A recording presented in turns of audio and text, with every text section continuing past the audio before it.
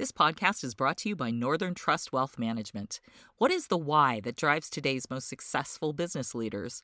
Tune in each month to the Road to Why podcast by the Northern Trust Institute, where host Eric Chapea dives deeper with entrepreneurs on their life's work, legacy, and the greater meaning of it all. Find the Road to Why where you listen to your favorite podcasts.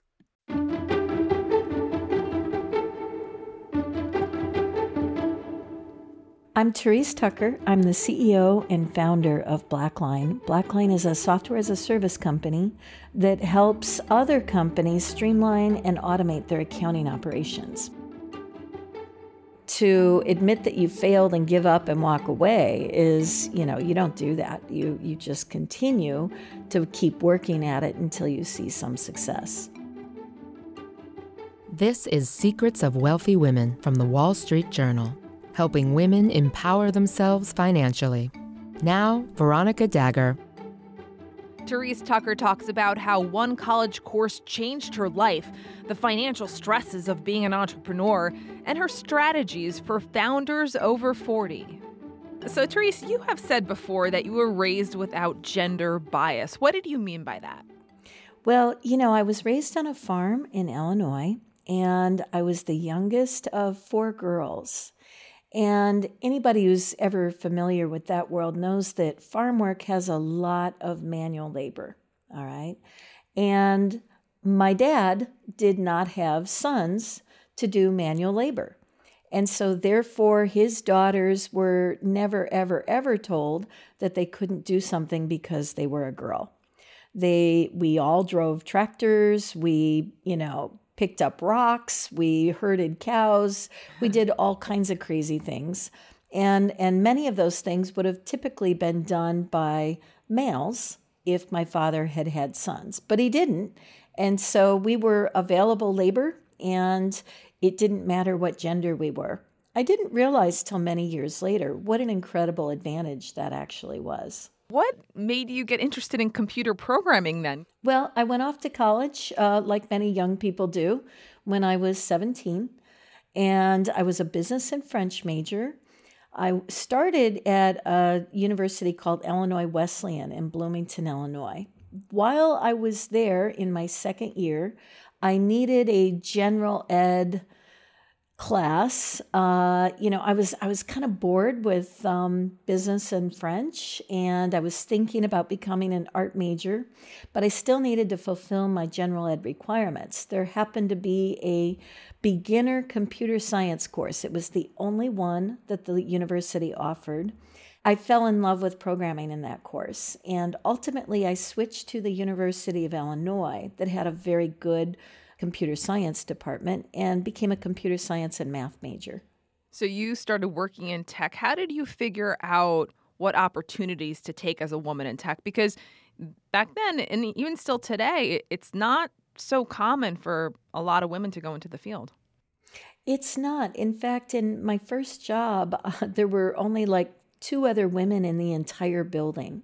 One was another woman engineer, and one was the receptionist. It was always scary if there was somebody else in the bathroom when you went in there. It was like, oh.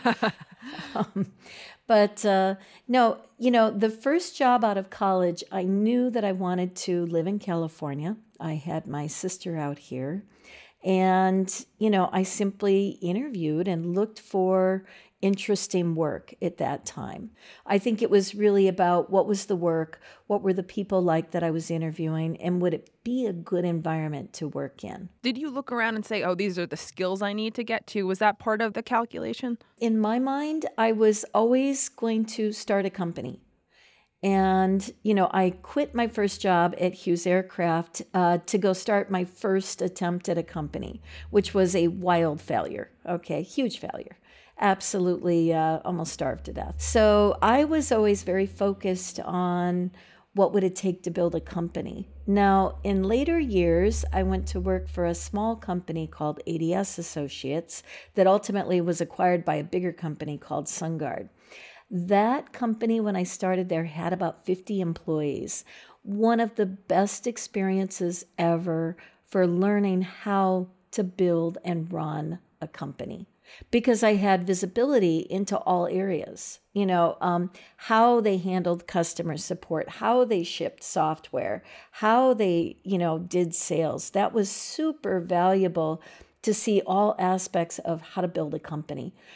I would say to this day, one of the most valuable experiences to prep me for this. Besides that, they valued me and they gave me stock options, which is what I ended up using to fund Blackline for its first 12 years. Is that why you left SunGard to start your own business, right? Because at that point, you had risen to Chief Technology Officer. I had kind of seen the writing on the wall that my career was not going to go a great deal further at SunGard. And again, I thought that there must be a better way to have a software business.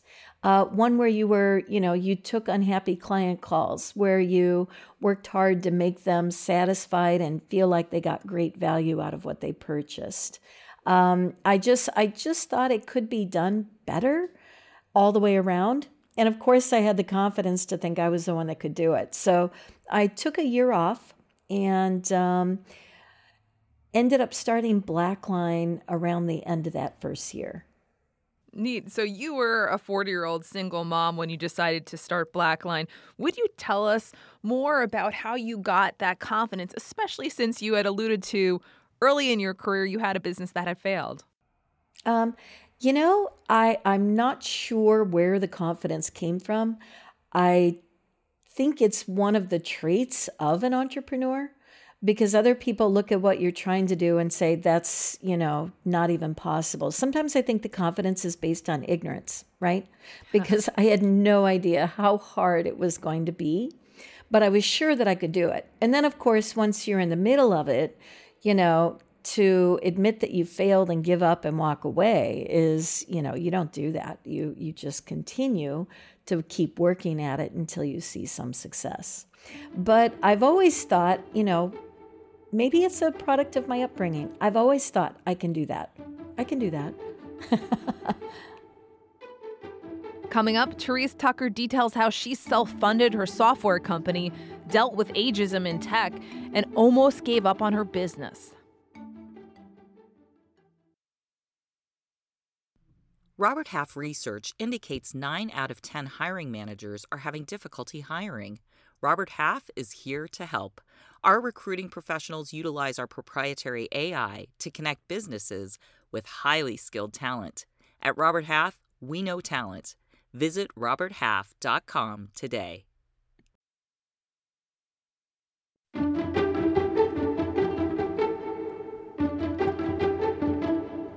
You're listening to Secrets of Wealthy Women from the Wall Street Journal. So you bootstrapped your company, meaning you self-funded it in the beginning. How did you manage that? Well, as I mentioned earlier, I had stock options from my time at ADS and then subsequently SunGard. And that's what I used to actually fund it. I did run out of money. I then liquidated my 401k. I went through all my savings. I took out a second mortgage on my house. I maxed out my credit cards. And then I started begging from friends. So it was in no way a sure thing that this would actually be successful. But once you start to get a few customers, you would feel, really terrible to go out of business and let them down. So I really felt like I owed it to them to, keep it going. You got some big customers early on, like Costco. What was it like to have those sort of early wins? It was fantastic. But here's the thing about, early wins. And in those days, we were selling on-prem software. So you get a win. You basically discount it to whatever it'll take to get the win. And then you work for free for a really long time to make sure that they are wildly happy. And so, I am so thankful for our early customers because they did reference calls. They were just wonderful supporters of us. But big companies take a long time to pay, and they don't necessarily pay a lot. So there's double edges there.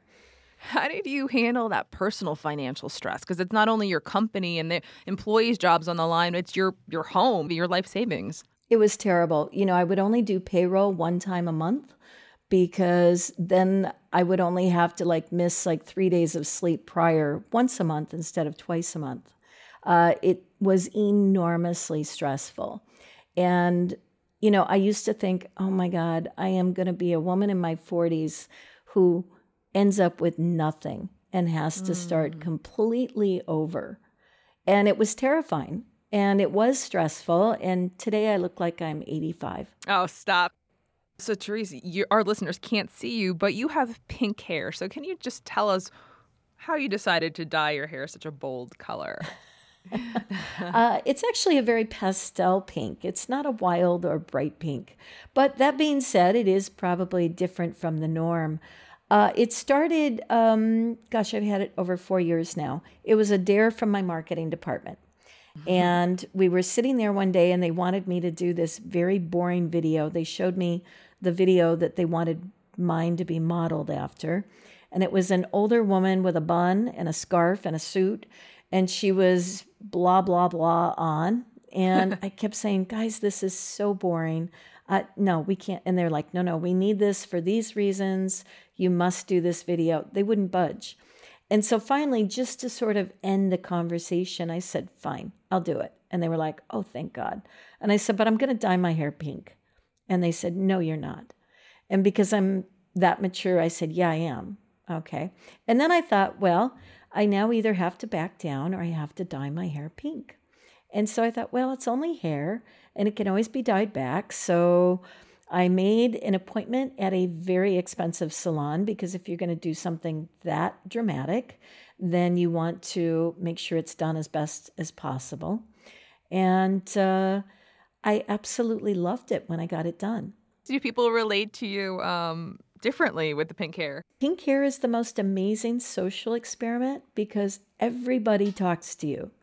Every age, every gender, every type of person thinks that you are approachable by them and talks to you. Little kids at the beach will bring me their beach ball, right? Goth teenagers in Barnes and Noble.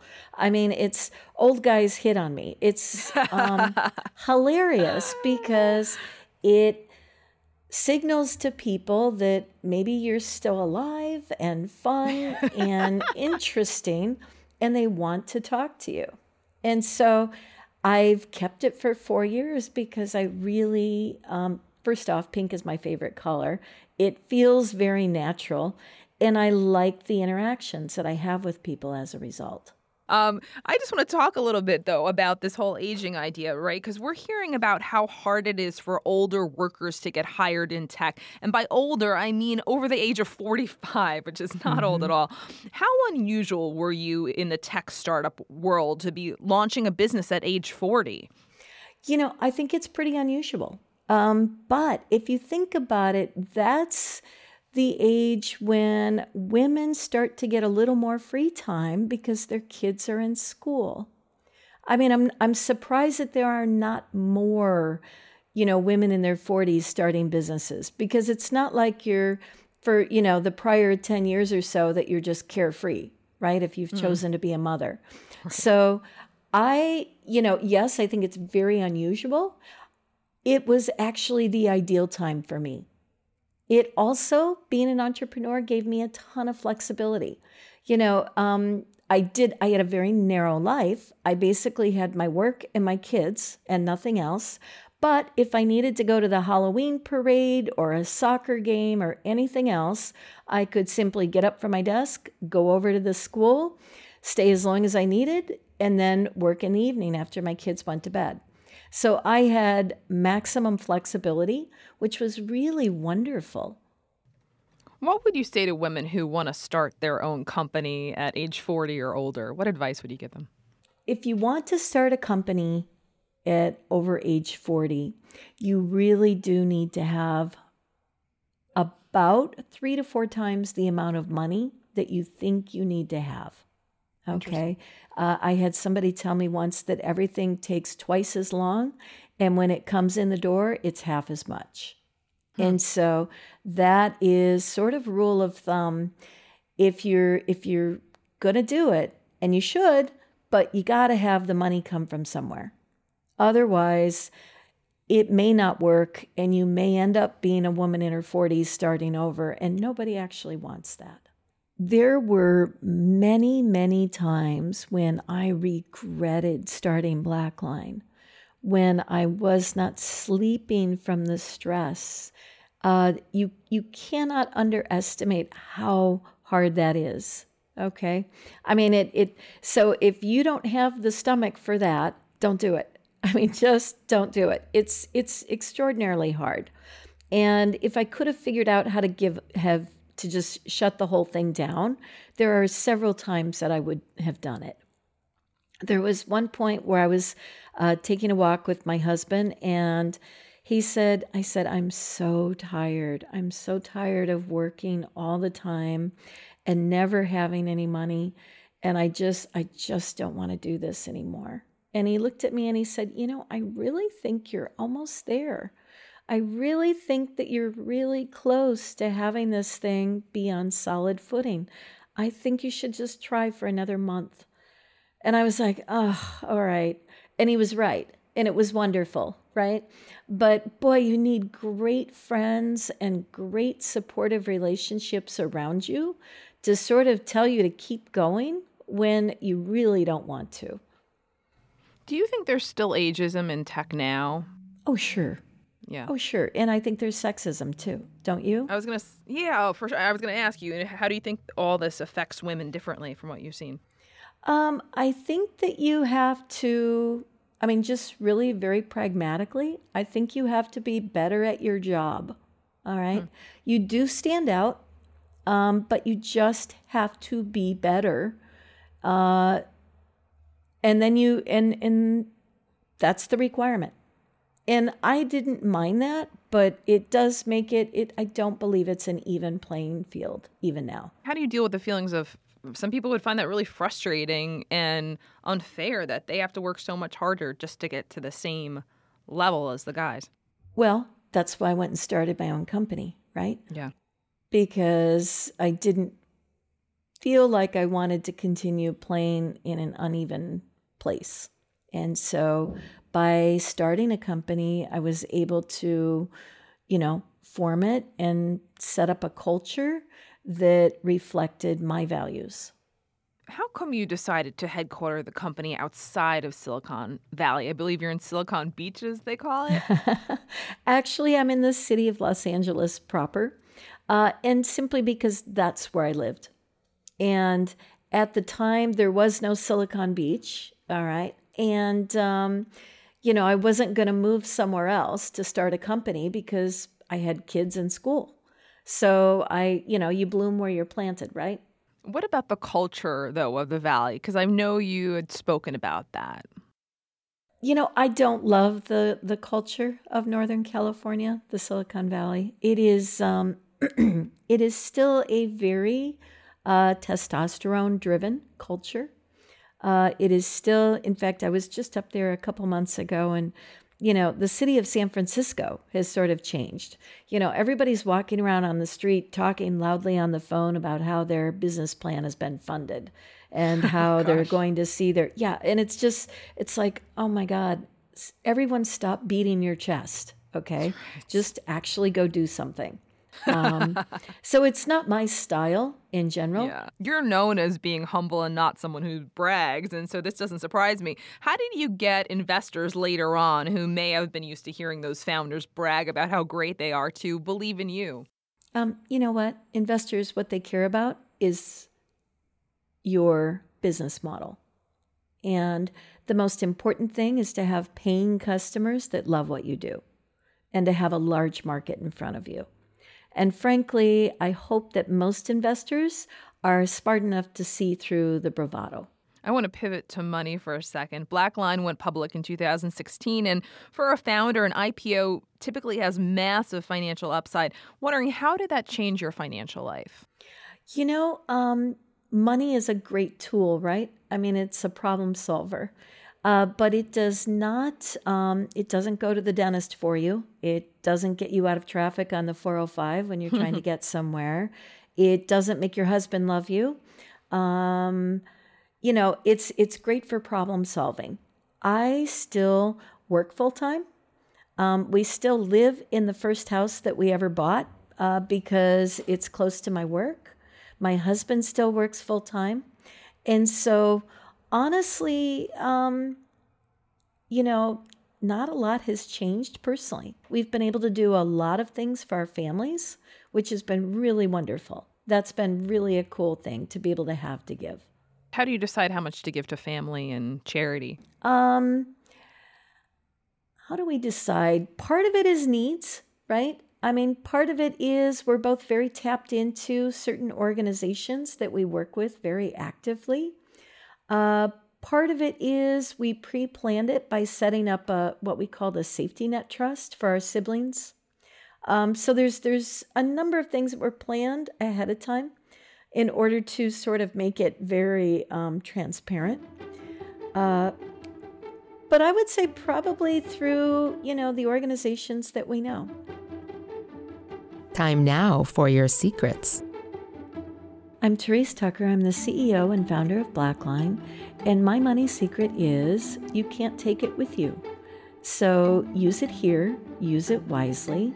Make sure that it's spent in a way that feels good and has a lasting impact. Be sure to check out more episodes of Secrets of Wealthy Women on Apple Podcasts, Google Podcasts, or your favorite podcast provider. I'm Veronica Dagher. Thanks for listening.